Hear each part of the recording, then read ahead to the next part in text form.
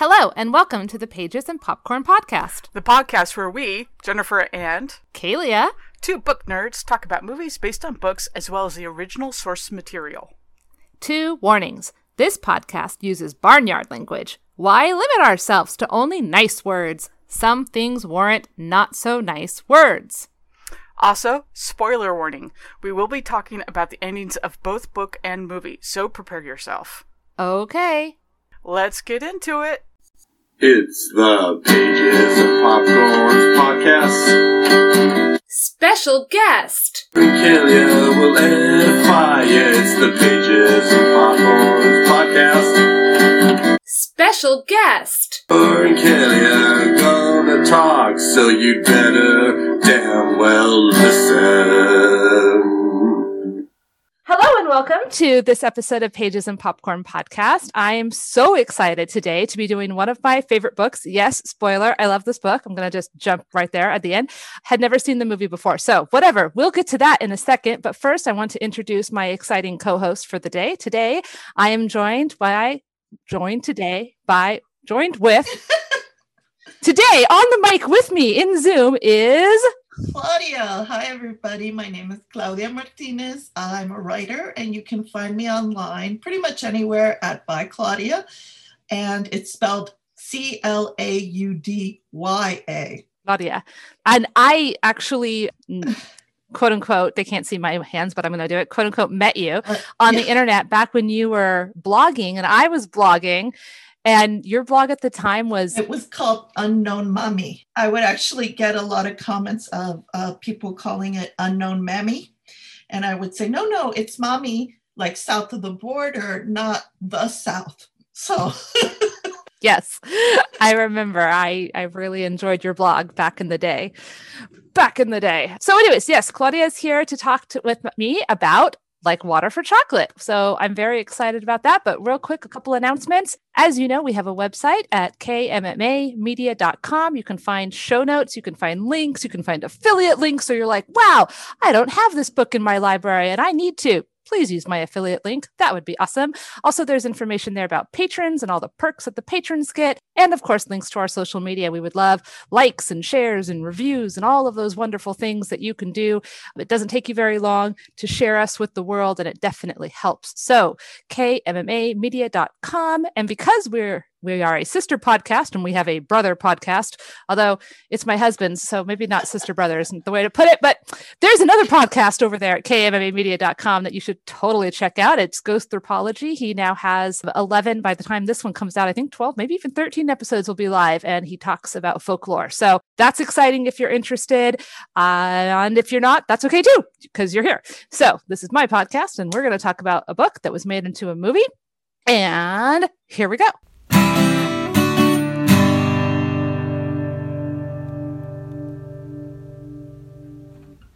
Like Water for Chocolate, or Como Agua para Chocolate, is a novel by Mexican novelist and screenwriter Laura Esquivel.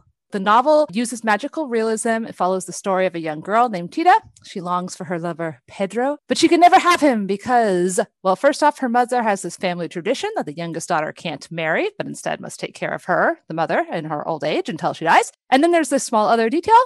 Pedro's married to Tita's sister. Does this sound like a telenovela? Well, maybe it does.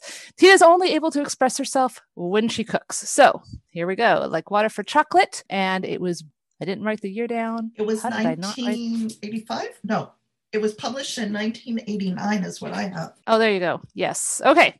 So late 80s, early 90s. Normally I do a book recap and then I do a movie recap. But in this case, the movie is so close to the book that I'm going to do one recap and then can talk about, I think, the 6 changes that they made. I mean, not very many changes. So here we go. Recap. The book is divided into 12 sections named after the month of the year, starting in January and ending in December. Each section begins with a Mexican recipe. The chapters connect each dish with an event in Tita's life. Tita de la Garza is the novel's main protagonist. She's 15 at the start of the story. She lives on a ranch near the Mexico-U.S. border with her mother, Mama Elena, and her older sister, Gertrudis, and Rosaura. Like Laura, but Rosaura. Ow. Rosaura. Perfect. Rosara. Okay, I'm going to try. And did I say Gertrudis right? You say it, yes. I said in Spanish. So in Spanish, it's Gertrudis, but you can say Gertrudis. Oh, actually, Gertrudis is easier for me to say. Then I won't accidentally say Goethe or something that's completely a different book. Okay. So her older sisters, Gertrudis and Rosara, her father had died when she was a baby. Tita was raised more by the ranch's cook, Nacha, than her stern mother. Tita was even born in the kitchen. Tita loves the kitchen and Nacha and has a natural ability for cooking. Pedro is their neighbor with whom Tita falls in love at first sight, although the feeling is definitely mutual, and Pedro asks Mama Elena for Tita's hand in marriage. Unfortunately, Mama Elena forbids it, citing the De la Garza family tradition that the youngest daughter, in this case Tita, must remain unmarried and take care of her mother until the mother's death. She suggests that Pedro marry Tita's sister, Rosara. Pedro does this. He tells his dad that he's doing this in order to be closer to Tita, and well, I start to dislike him just a tiny bit, but I digress! In preparation for the wedding, Tita is forced to prepare the cake with Nacha. While preparing the cake, Tita is overcome with sadness and cries into the cake batter. At the wedding, everyone gets violently sick, vomiting everywhere. A lot of vomit. This is the thing where they cut it down a little bit in the movie. There was less vomit all over the bride's dress. But anyways, suspecting that Tita was behind the incident, Mama Elena punishes her. And after the wedding, Nacha is found dead with a picture of her fiancé. Tita's strong emotions become infused with her cooking, unintentionally affecting the people around her through her food. After one particularly rich meal of quail and rose petal sauce, flavored with Tita's erotic thoughts of Pedro, I mean, he did give her the flowers, so there was that, Gertrudis becomes inflamed with lust, and after trying to cool off with a shower, but to no avail, she leaves the ranch, naked, by way of making a ravenous love to a revolutionary soldier on the back of a horse. Later, she ends up in a brothel and is subsequently disowned by her mother, but that's not the end of her story. Later, Pedro and Rosara have a son, Roberto. Tita helps deliver the baby, and this is where Dr. John meets her. Dr. John is very taken with Tita, and he starts to fall for her. Rosara is unable to nurse Roberto, so Tita brings Roberto to her breast in order to stop the baby from crying, and magically, Tita begins to produce breast milk. She's able to nurse the baby. This draws her and Pedro closer than ever. Rosara and Pedro are forced to leave for San Antonio, Texas, at the urging of Mama Elena, who suspects a relationship between Tita and Pedro. And then Roberto dies. This is super, super sad. Roberto basically dies because he can't get anything to eat because he's been taken away from Tita. Upon learning about the death of her nephew, who she cared for so much, Tita blames her mother, and her mother responds by hitting Tita across the face with a wooden spoon, breaking her nose. Tita is destroyed by this death of the nephew, and unwilling to cope with her mother's controlling ways, secludes herself in the dovecote until the sympathetic Dr. John soothes and comforts her. Mama Elena states that there's no place for lunatics like Tita on the ranch and wants her to be institutionalized. However, the doctor decides to take care of Tita at his home instead. So Tita develops a close relationship with Dr. Brown and his grandmother, who's actually dead, kind of a ghost grandma who's there. And the grandma's kind of like a Nacha stand-in, and there's a lot of bonding that happens, and it's incredibly sweet. Tita eventually starts to recover. She's even planning to marry Dr. John, but her underlying feelings for Pedro do not waver. The ranch is attacked by soldiers, and Tita's mother is injured. Tita returns to the ranch to help care for her mother, who is still horribly cruel and sure that Tita is poisoning her. Another big change. In the movie, the ranch is attacked by soldiers and Tita's mother is killed. Tita returns to the ranch to help bury her mother. Although there's a version of the movie where Tita returns to the ranch and cares for her mother, like I said, there's technically two versions of this movie. We'll get to that in a second. So, Tita still wants to marry John. Finally, with her mother has died, basically because she poisoned herself because she thought that Tita was poisoning her, or she was killed by bandits, depending on which iteration you're watching. But now Tita is free and she can marry John and put her love for Pedro aside. Rosaro and Pedro have come back to the ranch, either because of the mother or right after the mother's death. Rosaro has complications from the birth of her daughter, Esperanza. She will not be able to have any more children. Tita is trying to not overly bond with this baby, so there's no breastfeeding this time, but she is horrified to hear that Rosara is planning on Esperanza having to take care of her in her old age and not being allowed to marry, continuing this family tradition, that tradition that Tita hates. But Mama Elena is dead. Tita is like, I'm free at least, and Pedro is so jealous of Dr. John. He does agree to Tita marrying Dr. John. He's not happy about it, and then, well, John goes away to get his aunt in preparation for the marriage, and Pedro jumps Tita, and they are so passionate with their love and their sex making that magical light shows up, making others think that the ghost of Mama Elena is haunting the ranch. A month later, Tita is worried that she may be pregnant with Pedro's child. Her mother's ghost taunts her, telling her that she and the child are cursed. Gertrudis is doing fine, by the way. She shows back up. She's married to that soldier, Captain Man. She's living her best life. She visits the ranch for a special holiday. She makes Pedro overhear about Tita's pregnancy because she's a little bit of a shit stirrer. And this causes Tito and Pedro to argue about whether they should run away together. And then Pedro gets drunk and he sings below Tita's window while she is arguing with Mama Elena's ghost. Just as she confirms that she isn't pregnant and frees herself of her mother's grasp once and for all, Mama Elena's ghost decides to get revenge and sets Pedro on fire. Well, so he's bedridden for a little while, and depending on if you're in the book or the movie, he's either going to maybe have scars or maybe not have scars, but either case, he is behaving like a child throwing a tantrum. He's all jealous and very annoying, actually. Meanwhile, Tita is preparing for John's return. She's hesitant to tell him she doesn't think she can marry him because she's no longer a virgin. Rosaura comes to the kitchen while Tita is cooking and argues with her over Tita's involvement with Rosaura's daughter Esperanza's life and the tradition of the youngest daughter remaining at home to care for the mother, etc., etc. Tita vows not to let it ruin her niece's life as it did hers. John and his deaf great-aunt come over, and Tita tells them she cannot marry him. John seems to accept it because he's amazing, although he asks her why, and she says that she hasn't been faithful. She's not a virgin. And John is awesome and says that he doesn't care about her virginity, and he loves her for her, and if she'll have him, he still wants to marry her, and there you go. But Tita would rather help her husbands cheat on her for the rest of the next couple of decades than marry John. So even though she loves him, the big passionate love is for Pedro alone.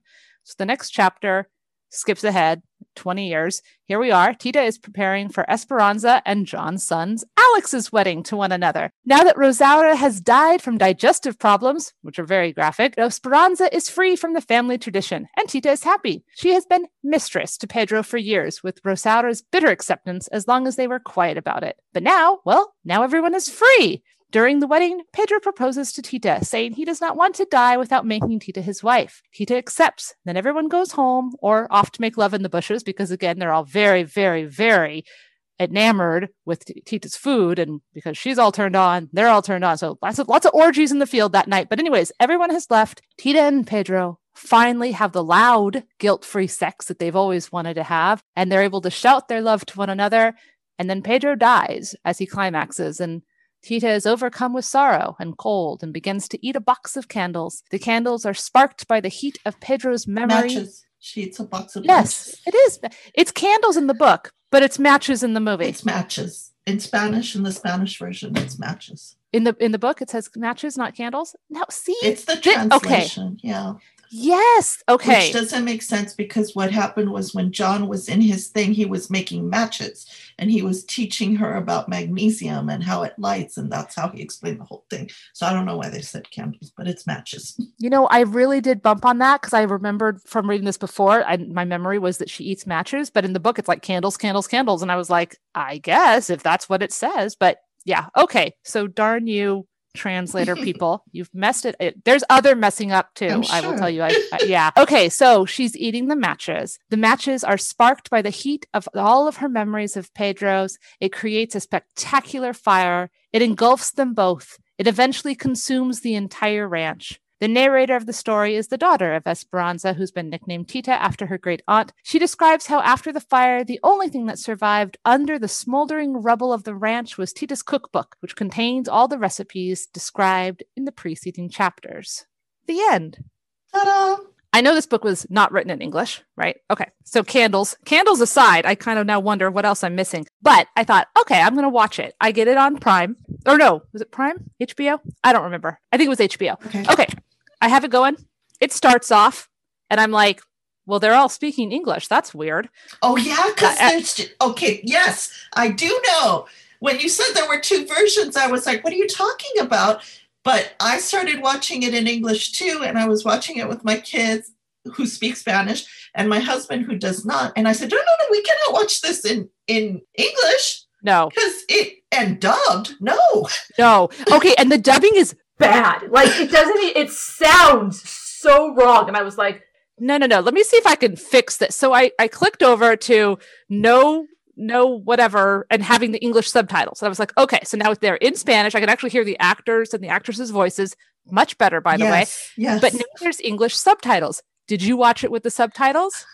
So yes, the subtitles were on for my husband, but I have trained myself not to look at them because I get mad. I'll read the translations and then I find myself saying to my husband, that's not what they really said. What they really said was this. So I didn't watch them. I didn't read them this time. Let me tell you, my daughter was in dual immersion for several years, and we live in Fresno. I don't know. I know very little Spanish, but I know enough to like, no, that's wrong. Oh my God. And then sometimes it was like, okay, the clearest example was when Dr. John is leaving to go get his aunt, right? He comes out to the porch and he says goodbye. And then he gets in his buggy and drives away. The actor literally said one word. The subtitles say, goodbye, I'll see you in a few weeks. And I was like, he did not say that. Like, what the hell? And then when I was researching, there's different cuts. The Spanish version has her coming home and caring for her mother. There's scenes of her caring for her mother after her injury. And then her mother dying. I saw but the version I saw did not have that. It literally looked like she fell off a cliff and then she's dead. And then Tita's there. So there's other scenes that were like cut when they dubbed them and changed. I know. Because in the version that I saw, the reason that she came home, that she went back to the ranch was because her mother was sick and she was going to care for her mother. And that's how she ended up back there. Otherwise, she would have just stayed living with John. Why go back to the ranch? Yep. But Englishfied version, her mother is literally dead when she comes back and she's just there for the funeral and to like go, and then she goes through her mother's things and she finds the secret of the past and whatnot, but like, which I didn't touch on. I know we're going to talk about it, but there was a lot. And then, okay, this is the most egregious personally. Okay. During the time in the movie where Mama Elena is getting attacked, the subtitles say giggling. Huh. Nobody was giggling. The men who were attacking were yelling. They were laughing a little bit because they were evil men about to rape Chencha, but they were not giggling, and because of how it happened, like she gets picked up and then it's like giggling, no, giggling. And I'm like, it makes it seem like she's playfully. Yes. Yeah. Oh my God, it was so disturbing. This is awful, but I went back and watched it a second time just to make sure that I wasn't bringing my own weird baggage to it. And I was like, no, man. So, I didn't look up. I probably should have. Who's in charge of these subtitles? If you can even find that. I don't know if they put that information out there, but I don't know. Whoever you are, person. Bad job. Bad job. Not okay. Yes. And then to go further back, like you said, the book with the candles. Candles versus matches. That's a big difference. When I first read the book in, I want to say 1992, before I went to watch the movie, and I can't remember if I read it in English or Spanish, but I have a feeling I read it in Spanish because it came back that way, and I always thought of it as matches. I always knew that it was matches, and it kind of goes along with a lesson that John gives her in his laboratory, where he describes how magnesium and you make the matches and all that stuff. So for it to say candles, yes, it's magical realism, but who in their right mind would chew on candles? That just seems like you would choke to death before you burn to death. You'd really have to chew. Like the match you could just swallow, right? Yes, but like a candle. And then I was like, well, it is more phallic. And like this book is really phallic. Like she's thinking about, Pedro's hot coal while she strokes the sausage at one point. So like this book isn't shy about the euphemisms, but I did really, because, okay, before I read this book, I had a friend we met in 8th grade, but I don't remember what it was, high school at some point. And she was in Spanish club and she was in Spanish, she was super into learning Spanish. And I was like, I guess it's a class I'll take. But she had read this book and she was telling me about it at one point, that it was so romantic and sad at the end when Tita eats matches. But that's literally all she told me about this book. So I was like, this book is about a girl who eats matches. Like, I don't get it. Why would I want to read a book? And then I read it years later, like in my 20s. And I was like, now I get it. And I obviously read it in English, and I was like, oh, I guess maybe Virginia just remembered it wrong, and she eats candles, even though that doesn't make as much sense. So yeah, no, it makes me wonder what else is in the original Spanish that, you know, like maybe little words, but maybe bigger things too. Because tell me, what's the word for match versus candle? They're different words, right? Cerillo is for match, and vela is for candle. So I don't know how that mistake would be made unless, I mean, I think sometimes translators take artistic liberties because they think things don't always translate literally. So they think, oh, this makes it sound more. But in this case, it doesn't make any sense because the whole matches analogy is kind of central to the book. You know, like it's pretty significant that they are matches. So So since I didn't touch on it in the recap, I'm going to say it now, and you can help me say it too. Dr. John, and I just think it's so interesting that it's Dr. John who gives her this whole idea, by the way. This man who loves her, but is obviously like an outsider. And he has this whole theory about how, and I think he actually got it from his grandma. Oh, I love him too. I love him. He's like he's just perfect. He's so wonderful. He's so nice. That story of the matches comes from him. It's just like, oh. I just think it must have also come from his grandmother, yes, right? Absolutely. So there's native blood in his family, and he tells her the story about, you know, how everybody has matches inside them, and when you have a spark, something that excites you or fuels your passion, like, you know, you get flushed with the passion of you know, whatever that is, a song or an activity or a love or whatever. And that's what keeps you alive. But you have to be careful because if you burn out all at once, like, you know, you burn out all at once, right? And if your matches get soggy, then you can't, you know, have any passion or life, and then you'll die sad and alone. And I mean, it's a really pretty metaphor. But he also tells her that you can dry out your matches so that they will light up again. Yes. And then also the reason that Pedro dies is because all of his matches light up when he finally gets to make love to Tita, not quietly, not in secret, and totally allowed, you know, like without guilt. Yes. Guilt-free sex is the best sex. But I just like, because when Dr. John is telling her all of this, and okay, I had just watched that movie Soul that came out in Disney Plus like last month, and it has that same idea. Like there's like this spark, like find your thing, you know, and once you find your thing, like, and okay, I have a feeling, because first of all, I like the idea that we all can find things that make us happy, that excite our passions and like make life worth living. But you have to be very careful. I think both this book and Soul actually did a good job of it without making it be like, if you do what you love, you'll never work a day in your life. You know what I mean? Or like, we're not all have to be excellent at things. Like your passion could be just cooking for your family or loving your lover or being a parent or, you know, there's no judgment. Yeah, there's no judgment on what lights your matches. You know, there's no hierarchy of, oh, you know, you can light your matches if you're this brain surgeon, but you can't light a match if you like to play Operation. Right. You know, like whatever. There's room for all passions. All passions. And I love that. I love that. And when Dr. John is telling her this, he's very pointedly like acknowledging that he knows that she has this passionate, fiery love for Pedro, and that she's soggy right now because, and he even has this whole thing about, and they took this part out, I think, in the movie, but in the book, he has a whole little part about how other people can come in and like blow out your light and like dampen your matches. And he's totally talking about her mom. Yeah. And I thought that was so important. I'm disappointed they didn't put that in the movie because Mama Elena, she was a match turner offer. Yes, for sure. She was a damper. Yeah, a damper. Yes, I think definitely. For him too, what was significant for Dr. John is that his matches were damp too until Tita came in because his wife had died and he had no interest in being with anybody. But he saw her at the ranch and had seen that she was growing into a lovely young woman and he was interested again. Like there was something happening in him that was like, oh, okay, maybe it's not over for me.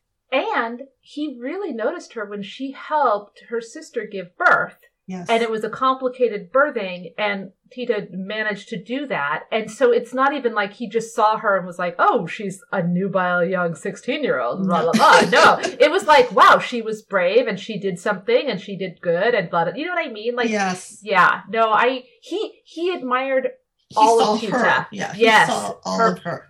All of her.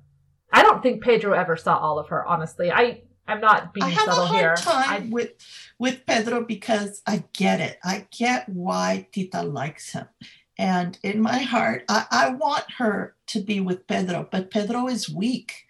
You know, he makes the weak choices time and time again. And, you know, this might be just me adding some of my own cultural issues onto it. But so I was born here in the United States. My mother is from Mexico. I want to say that Mexican women are very, very strong women because they have to be.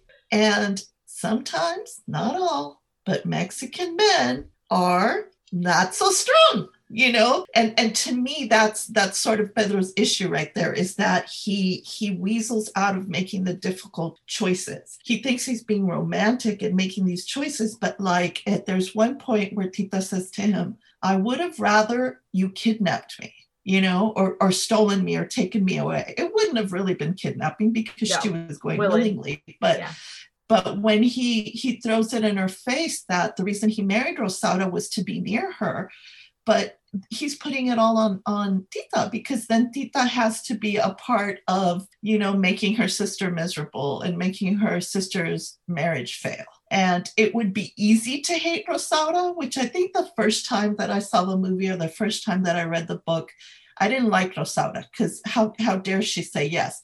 But now that I'm older, I think about it and I go, you know, Tita couldn't say no to her mother. So what makes me think that Rosaura was going to be able to say no to Mama Elena when Mama Elena said to Pedro, you can't have Tita, but here's this one, take her.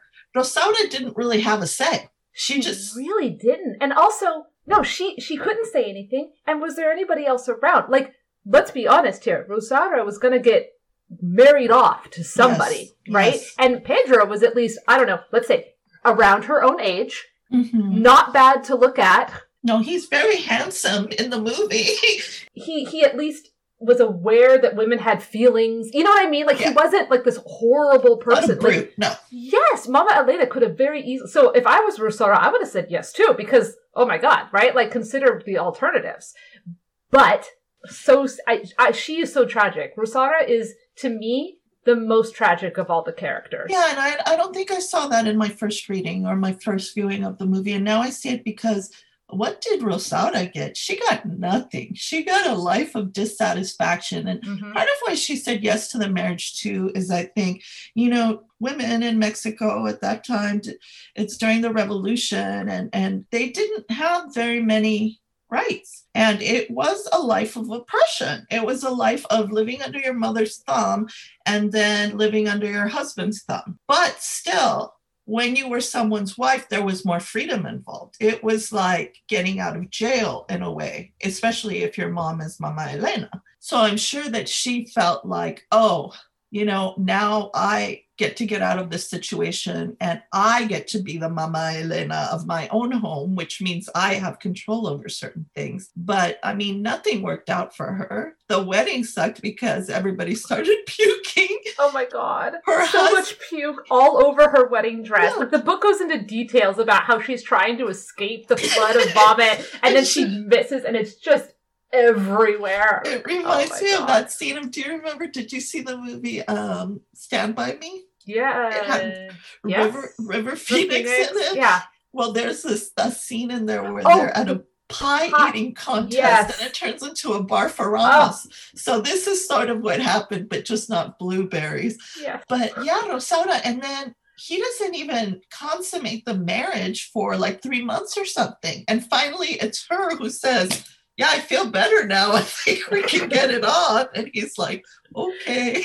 That was the only time when I was kind of like, okay, Pedro's trying. Like he, because he could have very easily been like, oh, sex is sex. I'm gonna have sex with my wife. Like, it was legal, it was allowed, it was whatever. But the fact that he waited as long as he did, was like, okay, I don't know what you're waiting for, because obviously at some point you're gonna need to do this. And yeah, but that was like, I was like, okay, so he has a little self-control, which I think is what makes me so much more disappointed in him later, when he doesn't seem to, like, he gives in to his more base things and his jealousy and I mean, I want to have a soft spot in my heart, because I know I do have a soft spot for him. I do. I can't help it. Like, I get it. I mean, he's not perfect, and he's definitely doesn't make the best choices, and he was just he was also super young. Like, when you think about it, like in the movie, he doesn't, I mean, I guess he looks like an adult, but they were young, because when Tita was going to marry Dr. John Brown, she was only like 18 or something. Yeah. So the real problem here is freaking Pedro's dad. Okay, Can we just talk about this? Because he's like, I love this girl. His dad's like, okay, we'll go over and ask to get married. And they're like, no, this other girl. And Pedro's like, okay. And then they leave, and the dad's like, what the hell, man? I thought you loved Tina. Like, you're so fickle. And Pedro's like, no. Yeah. I got a plan. I'll be near the woman I love by marrying somebody else. And his dad goes, yeah, okay. And I'm like, no, Dad, no. This is when the father's supposed to step in and be like, dude, that's not a good idea. Like, what's your end game here? Like, and I know that the patriarchy hurts men as well as women, for sure. And so Pedro's definitely a victim of this kind of ideal, thing. And he's in this house. He's the man of the house without any power, no, right? He has not. Yeah. So there's definitely that aspect of it too. But man. And then when he does, like, freaking jumper in the bathroom. Yeah. Okay, the room where there's a bath, not like the privy. It's called the dark room. They call it the dark room because Mama Elena built it so she could have Tita bathe her there in total darkness, Yes. Which is funny, considering the shower has slats in it that anybody can walk by and look into even when they rebuilt the shower, they left the like the holes in there. Okay, fine. Sure. But yes, the dark room. So he jumps her, and I mean, it's not assault. Tita was there for it. But also, she's so young and impressionable. I don't know, like, it just made me feel, when they have sex later, when she's older and she's chosen to be his mistress instead of getting married to John, like, for those years, and I'm like, yeah, I get that, but I don't know, the first time made me feel kind of squishy on the inside. I was like, I don't know, it just felt like he was taking advantage, and he wasn't there to make love to her because he loved her. He was jealous. He was jealous, and that's not why you want to take the virginity of, I don't know, like, grumble. I mean, I think that when we look at it from our vantage points, from, our sensibilities, but I think, I think Tita was there for it. I mean, Tita had been having these sexual feelings for him for a very long time. Before she nursed his son or whatever, it's more like the sight. To me, it was more like she never wore a bra. It said she never wore a bra. She just wore like a blouse over her shirt. So when she leaned forward, Pedro was able to see her breast. Mm-hmm. And to me, it was more Pedro's sight of her breast that made her breast give milk than the actual baby needing the milk. It was like this weird triangulation of how she kind of was the mother of that child, and he made this happen just with his sight, I saw that movie various times when it first came out. I saw it with a friend, and then I took my mom to see it, and I thought, oh, my mom's going to love it, right? But my mom did not love it. She thought it was terrible.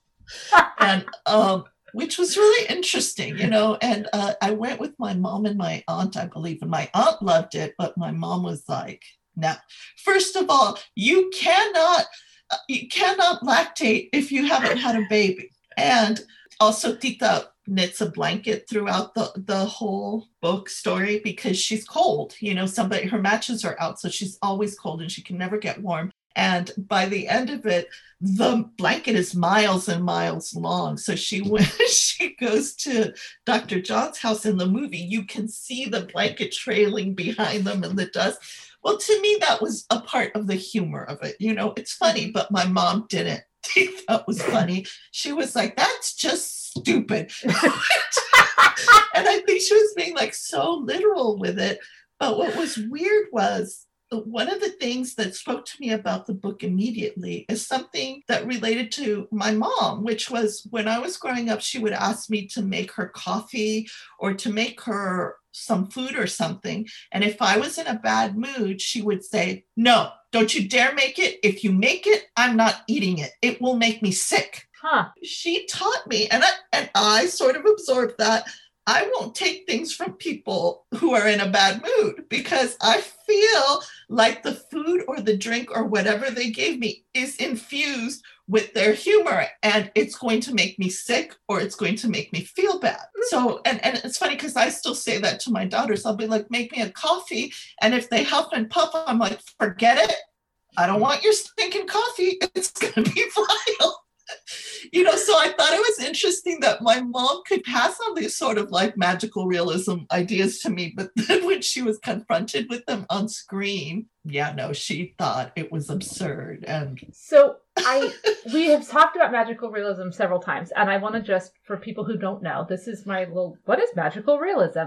Magical realism is often used to describe the literary subgenre popularized by Latin American writers in the 1950s. Through their works of literature, and this genre varies on the content and style. There are some characteristics that appear over and over again. The story must be set in a realistic environment with magical elements.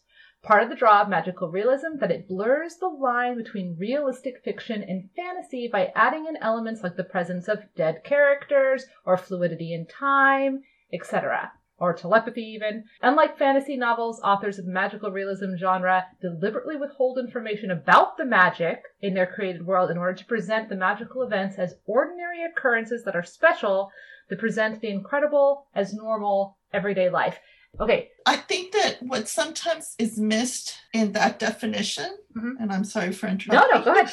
Is that's the genre called magical realism, but that's life in many Mexican homes. I mean, there's dead people in my life. We'd be growing up and they'd be like, oh, did you feel your dead so-and-so? You know, and you'd be like, yeah, I did kind of feel their presence. And it's not like you're being superstitious or anything. You just feel the connection. Right. So I feel like they had to make up a name for it in literature so that people who don't live their lives this way can understand it. But it's like what I said, like, I do believe that and I'm not crazy I'm a little, I mean, I'm medicated and all that stuff, but that's, you know, I take care of your mental health, people. I believe, you know, I don't want to eat food that someone with a stanky attitude made, because I believe that we do infuse things with our energy. You know, I believe these things, and I don't think it's weird. And I think a lot of people feel that way. They just don't write about it. I mean, I sort of like William Faulkner is kind of magical realism, you know, like they just don't call it that because he's a white man from the United States. Mm-hmm. But he's got all kinds of dead people walking around. Yeah. Yeah. Well, I think it's interesting too that the idea that this is a subgenre that came out of a culture, and like you said, it was colonized, named by people who are not in that culture as a way of trying to understand it or put it in a box, or so that they could replicate it, right? Yeah. And I will tell you, having read a few magical realism books in my day, I tend to not like magical realism unless it's actual Latin American magical realism. Yeah. Okay. I just read a book not too terribly long ago, and I don't know what the author's genetic makeup is, so I guess I can't speak, but it definitely didn't feel Latin American at all. It felt very Indo-European, and it bugged the crap out of me so much I couldn't finish it because it just it felt disingenuous in a way that this book feels authentic. The magic doesn't. It's not heavy-handed. No. It's not like, oh, watch this, you know, and like a lot of it, even when Mama Elena reappears to Tita all those times, the way I see it is like, you do keep having these conversations with dead people, so maybe she didn't physically appear to her because Tita was the only one that could see her, but she was there. Mm-hmm. I mean, she was saying these things from beyond the grave because that's how she wired Tita, like it feels like, yeah, of course she's going to hear her mother's voice saying those things to her. And of course, when Pedro is lit on fire, it's going to feel like it is the direct hand of her mother doing this harm to him. Right.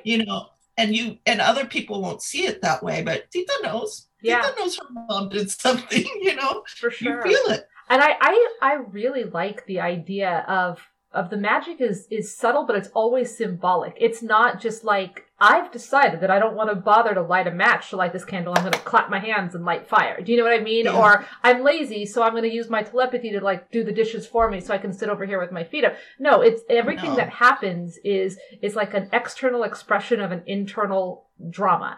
And so it fits really well with the characters. And that's, I think, is what makes it feel so authentic and real, even though it's, magic stuff like, not lactating breasts and, getting. But apparently you can, because then Laura Esquivel wrote 2 more books that are kind of related to this. And in the other book that she wrote, it's called Mi Negro Pasado. They're retelling the story of Tita because she's part of the family. The De La Garza story continues. And I think it's her great-great-granddaughter did the research, and you can lactate with a lot of manipulation to your breasts, even if you haven't, So I wanted to call my mom and be like, do you remember 20 years ago when you said it wasn't possible?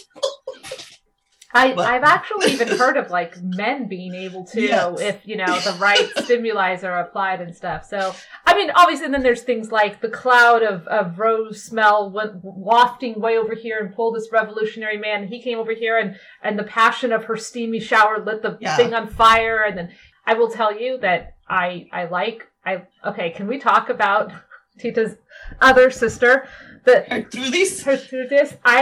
I love her so much. I want a whole book about her. I was going to say, she should definitely get her own book. Like, she's just fantastic. She's the most in touch with her feelings, the most free. She has the happiest story in the book, I think. And she is like someone who's fulfilled and feels good and feels no shame. Like, she works in a brothel. You don't see her come back and be embarrassed that she worked in a brothel. She felt like, because she had eaten that dish with the rose petals that were infused with her sister's horny blood, that she had to work in a brothel to like finally get rid of that fire in her loins that kept burning. She needed all those men. They were doing a service for her as opposed to the other way around. So, and then she ends up with the guy who had quote unquote stolen her away in the first place with her happy, and she gets to be a general in the military, and she's bossing guys around, and she's amazing. And, okay, so here, this is interesting. In the movie, I think they drew a little bit more attention to it earlier on, but then they kind of dropped the end of it. So in the book, what we have is that she is not, Mama Elena cheated, basically, on Tita's and Rosaura's father. And so she's a half-sister. Of Tita and Rosaura. And her father, Mama Elena's secret lover, they call him mulatto in the book, which is not a word we use today, I don't think, anymore. Yeah. So that happens, and then the finding out of that is what made Tita's father die when Tita was a little kid, and that was Mama Elena's. He had a heart attack.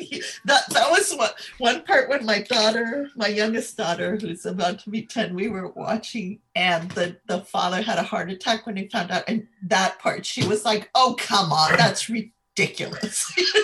She wasn't into that, but I think it was done sort of more caricature like in the movie than I imagined it when I read it. And I was like, well, honey, it's possible, you get strong feelings of emotion when someone tells you something, but so that's Mama Elena's great tragedy, sad thing, is that she couldn't actually be with the man that she loved, but she did have a child with this man, blah, blah, blah. We don't get that she treated the 3 girls any differently. Tita was obviously always going to be the servant child, but okay, the half sister, her Gertrudis goes off. She has her best life. She ends up having a child, and the child comes out not really looking like Gertrudis or her husband, and her husband's all mad. The child looks black. He thinks she's cheating, and then Tita has to be like, no, actually, here's this like family secret that I've been holding on to, and yada, yada, yada, which they did not touch in the movie. They did have the little bit of that racism thing of like, no wonder she can dance so well. Yeah. She's half black. Which really bugged me. Yeah. But that's in the book it's too. In the book. And I have to say, like, the racism was much more in the book. There was more of those comments in the book than in the movie. It's cringy, and but I don't know. Like I like Laura Esquivel's book. I like it very much. But I have to say that her handling of that particular topic, there are some things that were cringy to me. But then now that you put it, I'm like, well, it's actually the character saying that, that makes more sense, right? Because they would have said it in the time. What I think is interesting, like we've said, Gertrudis has the best story. She's got the happiest ending, and she was the product of breaking marital bonds and like a love that dare not speak its name against society. Societal norms. And so there was a part of me that was like, are we making a point like that maybe, because I feel like there's a lot of issues with tradition in this book, but I feel like... No, I think she was definitely making a point about that these are the things that are keeping... I think it's a very female-centric book, and the women are being kept down by this. I also think it is a commentary on colonialism, because the father... Gertrudis' dad, his name is Jose Trevino. His father was Mexican. His mother was a slave I don't like to use the word slave, was enslaved in the United States and came to Mexico, and that's how that happened. And then I think there's also commentary on colonialism when you look at Dr. John Brown's grandmother. She was not white. She was, what did they say? She was from the Kickapoo tribe. And they treated her like she was less than. But then it turns out that his scientific leanings came from her kind of knowledge of herbology and all these things that she could do. And also, they treated her really bad until she managed to cure somebody, and then they were kind of like, oh yeah, we get it. Oh, we can use you. So I definitely think that Gertrudis is a vehicle to show that times were changing, but the only way that Gertrudis could get any freedom was to join the revolutionary movement, because if she just went off and married some other dude, it wouldn't have been the life that she led. She wouldn't have had that kind of freedom, Well, and thankfully she was also able to be like, hey, if you don't want to have a baby, here's how to avoid getting pregnant. Because, Tita and Pedro, a lot of sex happening, and Tita doesn't get pregnant, So I'm glad somebody was there to tell her that, because that would have been a whole other thing. Yeah. Gertrudis really should get her own book. She's pretty awesome. Yeah, for sure. So we're talking about gender, and in a lot of literature, we have that, the Madonna horror complex, dichotomy. Yeah. And I thought it was really interesting because Tita is both. She has the virginal breasts who can give milk. She literally makes food for the family. She's the one who, cooks and cleans and is like that kind of thing. But at the same time, she's also the one who's the mistress of her sister's husband. And I freaking like that. I like the fact that we're not saying, no, if you're one, you can't be the other. And then you have her sister, Rosaura. Thank you. Rosaura, who is like technically the mother, the matriarch. She has a child. She has the husband, but she's rotting from the inside. She's miserable. She can't. And I'm not saying that these are things women should be able to do, but in the book, it definitely is significant that she can't cook, she can't breastfeed, she can't even digest food without like farting up a storm that makes everybody feel miserable. Like she's not complete. You know what I mean? Like there's nothing that gives her. Where are her matches? Yeah. She hasn't sparked one single match. Like I don't even see that with her kids. Like she doesn't even. Well, and how tragic that her first son dies. Like she's unable to feed him. And I know you probably know this too as a mother, like feeding your kid when they're babies is like, first of all, one of the hardest things, no matter if you've got all the working equipment, it's still hard, right? And it like, And then you got to keep track of how much they've eaten and when was the last time they eaten. And then you're looking at their poop and like okay, are you getting a balanced diet once they start eating things that aren't breast milk or formula or whatever way you decide to do? I tell you what, feeding my child was like the bane of my existence until she got to be 7 and started being able to make her own toast, right? Like it's just so much and it never ends. And it's like this thing. And if you can't instantly latch on and breastfeed in the hospital right away, there is significant guilt. Oh, you feel awful. And it makes it harder for you to be able to lactate because you're feeling all this guilt. And I remember with my first child, I had a really hard time. It was very hard for me. And I had been very medicated because of complications. And I think that delayed my breast milk coming in.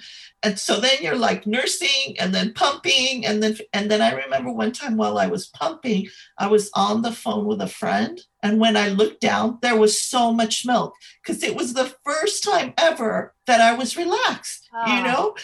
And so I think of like Rosaura never had a chance with any of it. Like she had a traumatic birth. They kind of don't get that deep into it. But part of why Dr. Brown is so impressed is because Rosaura could have died. It was very touch and go and not the kind of birth that a novice partera, midwife or whatever would be able to handle. And yet somehow Tita did it. But it's like the 3 little bears, right? Like, so Gertrudis is just the happiest one. Rosaura is like the saddest one. And Tita's somewhere in between. For sure. She has her moments of happiness, you know, but like Tita's lucky because she had Nacha, who loved her like a mom in a way that her mom couldn't love her. And then later she had Chencha, who was also her friend and confidant and stuff. But who did Rosaura have? Like, no one. Not even her sisters, because I feel like she couldn't connect with them that well, you know, like she was jealous of Tita and she wasn't that bonded to Gertrudis, or at least I didn't get that sense. No, and as the oldest, she knew she was going to get married first and like that was her responsibility and all of that stuff. It's really sad. And then you know, and the idea that she's then, okay, well, I'm going to keep this tradition where my daughter's going to stay with me. On the one hand, that's a horrible tradition. On the other hand, I can understand why she would say that because her husband doesn't love her. Her sister doesn't like her. Like, so there's this thing where she's just going to cling to this child. Like, if I can make you love me and you won't abandon me and, you know, then. But I don't even know if it's about love because I don't think for Mama Elena it was about love. Oh, no. I sort of feel, and I'm certainly not a therapist or a psychiatrist or anything along those lines, but it's part of the cycle of abuse, you know, like it just keeps getting perpetuated. Like somewhere along the line it was started, and even though some people can see it's wrong, then the next generation does it anyway. Like that's why Tita gets so mad. After you've seen what I have gone through, how could you possibly expect your daughter Esperanza to have to live like this too? You know, like she's so upset. And even if it continued and Esperanza wasn't allowed to get married, and let's just pretend for a second that Rosaura had like lived much longer, the family would die. Like you have to have kids getting married, like, or there's no more kids, right? So that's the end. So this tradition actually dooms the family to end. Like it would end all the family lines unless this tradition goes away, which is kind of an interesting thing too. You know, we have to change tradition. Like sometimes it's okay to question, wait a minute, why are we doing this again? And does it really serving its purpose? It might have served a purpose. Yeah. But now, definitely not. But I wondered if she had decided to let it go and let Esperanza go, if she wouldn't have rotted from the inside. Probably. You know, if she could have changed. She was sick and she couldn't let go of any of the sickness. She wasn't going to change, you know? And they made, it was funny because whenever she would eat Tita's cooking, she would get fat. I don't know if you remember that. And so then she went off to live in the United States. She lost all this weight because she wasn't eating Tita's food. And then she came back and she started getting fat again from eating Tita's food, but fat in a way that no one else was getting from eating Tita's food.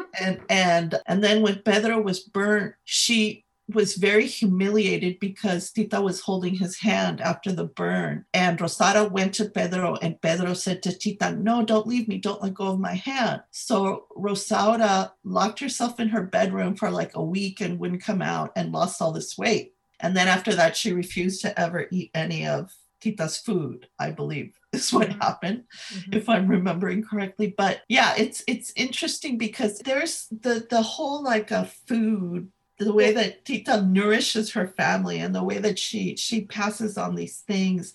It's not just, you know, how I said, like, well, if you're in a bad mood, then it's gonna make the person you give it to sick. I think it's also about the receiver, because it didn't matter what Rosaura ate that Tita made, it was gonna make her sick, you know, because she was at odds with her sister, and like she couldn't win. She married her sister's one true love, you know. Well, it's even like Mama Elena didn't trust the food, and so basically poisoned herself. Yes. You know, and so like I feel like, okay, people can give you their negative whatever, but like what you do with it or your own perception of reality definitely clouds that too. So if you decide that what you've been given is bad for you, it's gonna be bad for you in that way. Does that make sense? And so that's self-fulfilling prophecy. And I don't think that, I mean, and they weren't able to break free of those bonds. It was definitely apparent. Tita was, thankfully, but by dying, can we just say that it's, I mean, I understand, I think that for the genre and the trope, it makes sense that they die, they don't have their happy ending, but I wanted a happy ending. I know, I sort of feel like the movie almost gave me a happier ending than the book did, because at least in the movie, you saw their nude silhouettes meeting up at the end of the tunnel, right? Yeah.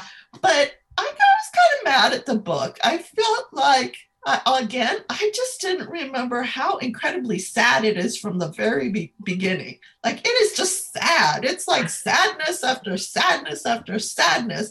Enough already. Can Tita at least get a week of lovemaking before she dies? Like, no, one. Crying out loud. Like, it was exhausting. And yes, I think this was probably a better ending than the one that I would have wanted, with them to grow old and have kids. But maybe it wasn't. Maybe Laura should have made it like a choose your own adventure. You could pick the one that satisfied you the most, because it's heartbreaking. And I did want Tita to have kids. I feel like if she could have had a child with Pedro, I don't know, it almost would have made it all worth it, you know. But well, okay. And so as I was reading it, because it started out with like my great aunt Tita, so I'm like the whole time I'm like, this is not Tita's daughter. This is not Tita's daughter. Yeah. It feels like it's Tita's daughter, but it's not Tita's daughter. Whose daughter is it? You know. And I was like trying to figure out the whole time. And then we get to the end, and I was like, okay, I liked the way that the movie did the ending, where she looks at the camera and she's talking, and then like the ghosts are behind her. Yeah. And I was like, oh, that's beautiful. And it makes it all connected. Beautiful. We're all here in the kitchen together, and it's like loving and sweet and stuff. And that was a much better end visual to me. That was beautiful. I'm so mad that frickin' Pedro died the first time too. I was like, man, he owes her way more orgasms than just the one. For sure. Poor Tita. Grumble, grumble.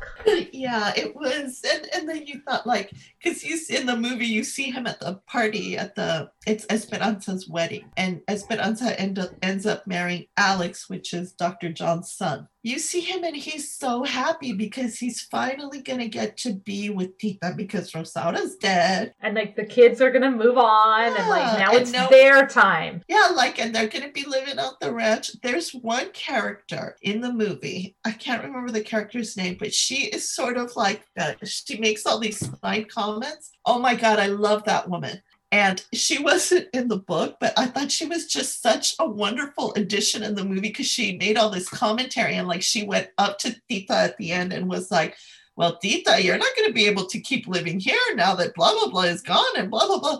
And then she was like the Greek chorus in the movie version. Like, she was giving all these like social like mores and the judgments and the side things in a very like Mexican indirecta sort of way, where like you're insulting someone, but it's indirect. So the person receiving the insult can't really accuse you of insulting them. Like at one point, that same character asked Tita, oh, one day you'll have to give me the recipe for these. And Tita says, the secret is that they have to be made with lots of love. And then there's like a slight pause, and she says, I hope someday you'll be able to make them.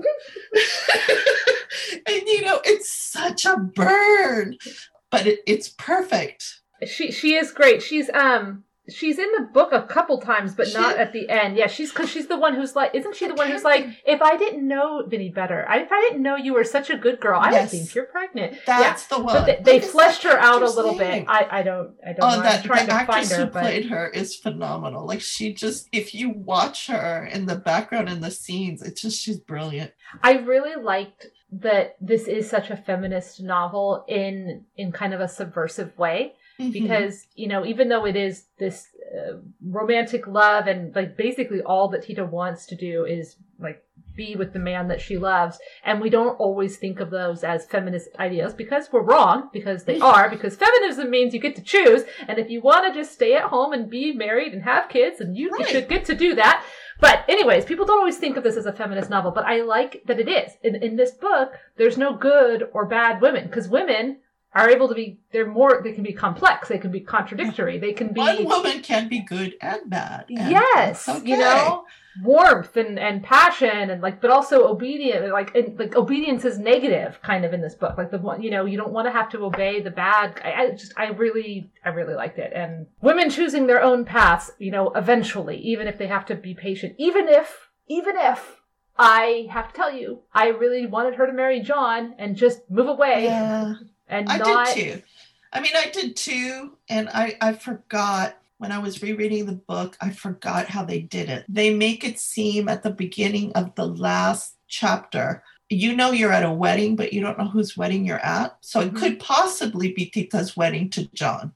They stretch it out in the book for several, but you're like, wait a minute, who's getting married in the movie? Because like it jumps 20 years. It's 1934 now. The outfits are different. They can't stretch it as long. And it's pretty clear. But even then they linger on the back of the bride and you're like, that's not Tita's back. And then you see it's somebody else and you're like, okay. But yeah, no, they stretched it out in the book. And so I kept having this like, I don't think that's how it's going to end, but is that how it's going to end? Is that what's happening? Is that what's happening? And then nope. No. And and the thing about it is, like, I think even Tita knows she could have married John and she could have had a nice life. It would have been a happy life. And I think she knew that. She felt secure and safe with him, but that's not what she wanted.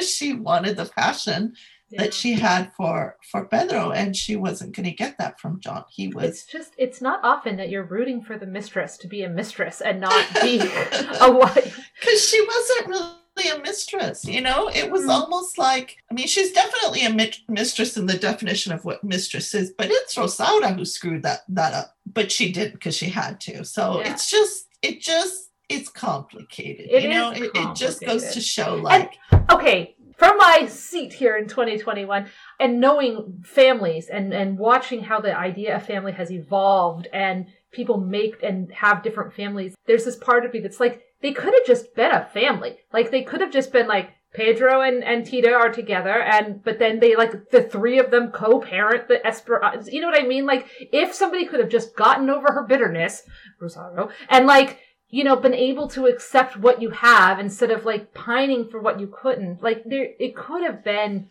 I do feel like, though, and maybe that's something that didn't translate, I feel like in the book, Tita was happy for quite a few years with her illicit love with Pedro, and that Rosaura was fine with it. I got the sense that they all sat down and had a conversation, and Rosaura was like, go at it as often as you want. Just, I don't want to hear it, and I don't want anybody else to know about it. Well, see, because I think that it was like, you can continue to be together because I can't stop you, but you have to be incredibly secret, and I'm going to be in charge, and I'm going to be in charge of the daughter of Esperanza, and you're going to have no right, you know, da-da-da-da-da. And so I didn't feel like they were, like, very happy. They were in the shadows. That's why it was such a big deal that now they were free, and that's why all the matches could get lit, because it's freedom sex, you know? Well, it was out in the open, but I mean, out in the open with nobody around, as opposed to being, like, in the shadows with lots of people around. So, like, I don't know. I definitely got the feeling that it was still, like,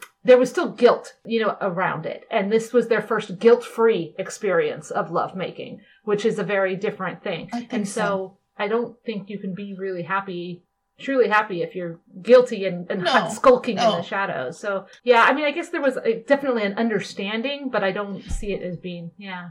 I mean, I think I mean more like she wasn't miserable. Okay. You know what I mean? Like, well, there's the bar. You know, you got to think about, like, she no longer has Mama Elena like barking orders at her. She's getting to be around Esperanza, whom she truly loves. She loves that girl. And she's still, even though she's not responsible for her upbringing and stuff, you're still like sort of this little bird in her ear, putting different thoughts into her head than her mother would. Yeah, there was definitely a lot of lovemaking in the shadows going on. Maybe they just hadn't had a chance to do it on a bed in 22 years. So, that can make a big difference too.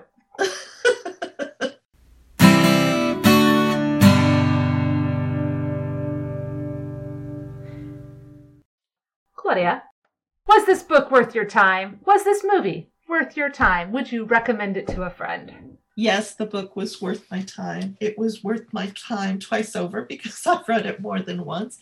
And the movie as well. I would say definitely read the book and then watch the movie.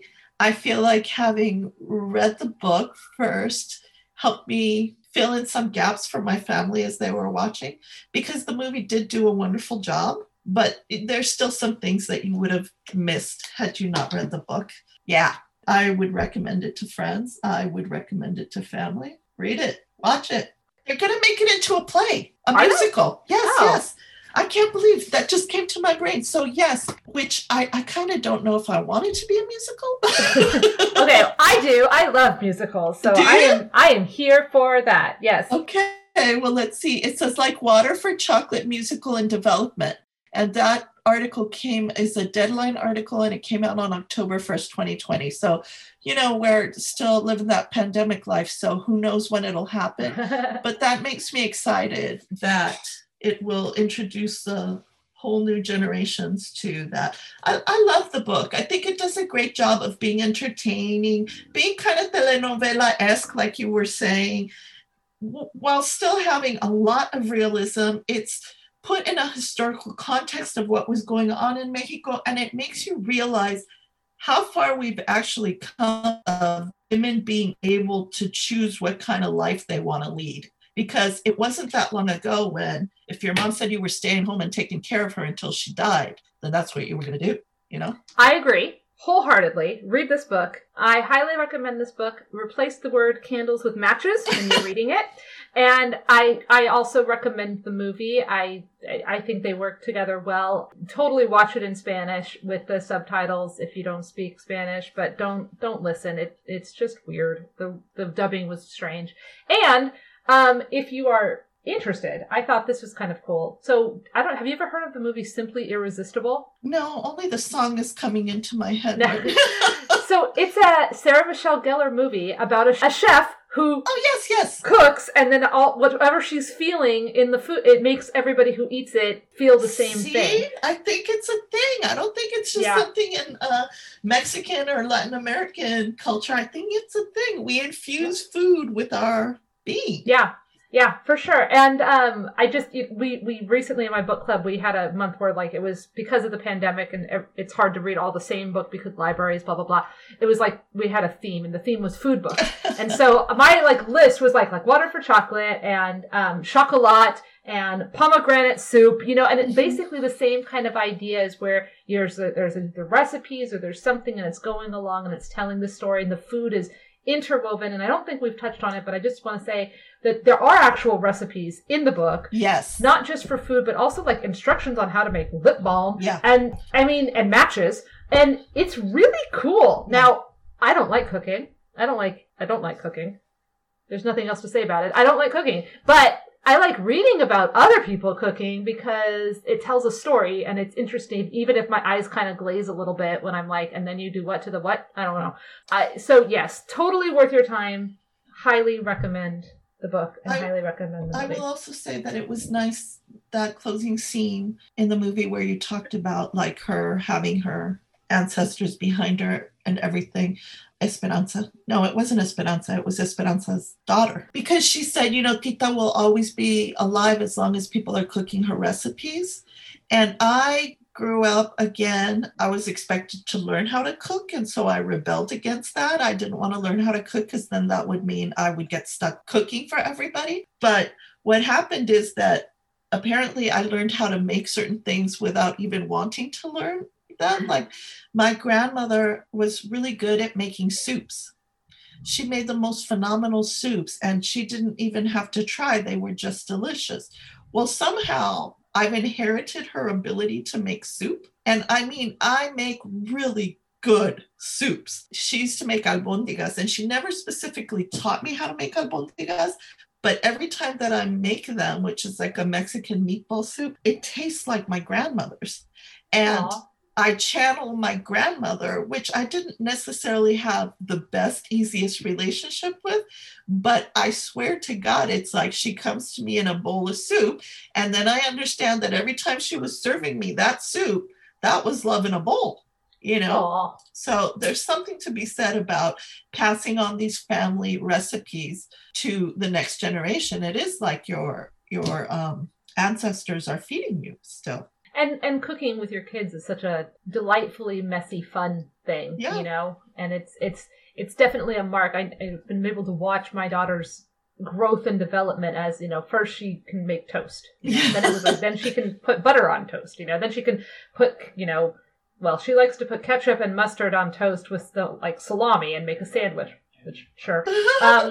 You know, that's a breakfast, I guess. Then just recently she learned how to make scrambled eggs, and then now it's omelets, and she can make waffles. And so she's like learning all these things, and as it expands and more, it's like a sign of how she's growing up and changing. And it's also like you were talking about how you as a parent, you're so obsessed with what your child is eating at the beginning.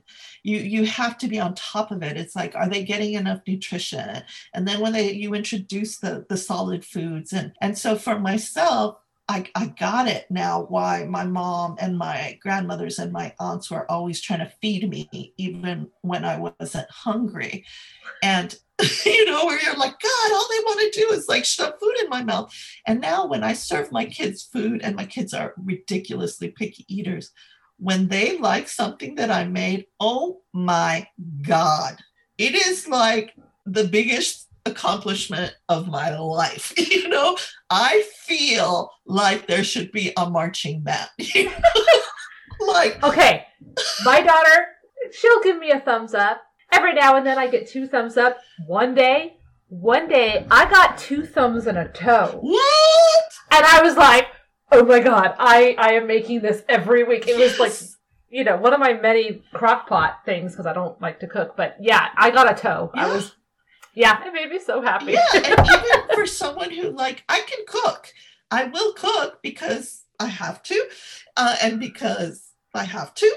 But I'm not like Tita. Like, I don't sit there and think like, oh, this is the most magnificent thing I could be doing with. No, I'm going to buy the lip balm from some small business that made it. You know, I'm not going to be toasting no cocoa nuts and, you know, like, that's not going to happen. It's not my jam. And my husband, he is more like Tita. He cooks, and when he cooks, it's like a work of art, and it's all, and for me it's like no, I have these things in my arsenal. I will make those things.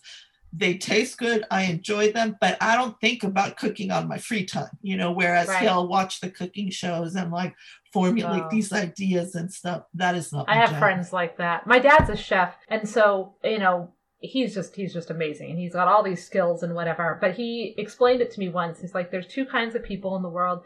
There's people who like live to eat, yes, and you know, live to cook and live to eat and live for food. And then there's other people who just eat so they don't die. And I personally am an eat so that I don't die kind of person. I don't, you know, and it's hard to cook when you don't. I don't know, because I'm a live to eat kind of person, but I still don't live to cook. You know what I mean? I like being fed, and I think part of it is because that's how I was shown love as a child. So if you feed me, you must love me. You know, like if you spent an hour in the kitchen cooking for me, you love me. Thank you. I will gladly eat it. But I'm going to show you my love by doing the dishes or something. Yeah. Yes. Love language, food or not food. Exactly. Food purchased or food made. Either way. Doesn't, whatever. Yeah. It's fine. It's food, It's fine. Anyways, Claudia, it was such a joy to talk to you. And Likewise. this was so much fun. I'm so glad we got a chance to do this. Woohoo. And tell everybody your social media handle again. Okay, so I have a blog and you can find it at byclaudia.com. Remember, it's BYCLAUDYA.com. Or you can find me at byclaudia, again, BYCLAUDYA on Instagram or Twitter or Facebook or Clubhouse, whatever. Ooh, Clubhouse, that's a new one for me. Okay, yes, and I will link to all of those in our show notes. Our show notes, as well as other information about the show, you can find at kmmamedia.com. Just click on the Pages and Popcorn Podcast tab right there and listen from your browser. Of course, you're welcome to listen on Spotify and Stitcher and Apple Podcasts and Google Play and PodRabbit and Pirate Pocket and all those other random places where you get your podcasts. So enjoy, and thank you again. This was super fun. This was lovely. When it's live, tell me so I can share it. And I really enjoyed the conversation, and I enjoyed rereading the book too. Alrighty, well, thank you. I enjoyed that very much. This was fun. I will let you know, and it's probably on the 15th. I'll promote it a little bit before because, romance and yes. So it is actually perfect for Valentine's Day. It's like I thought of it. Tragic love story. I know, exactly. Find someone who lights your matches but then doesn't die immediately. That's the key.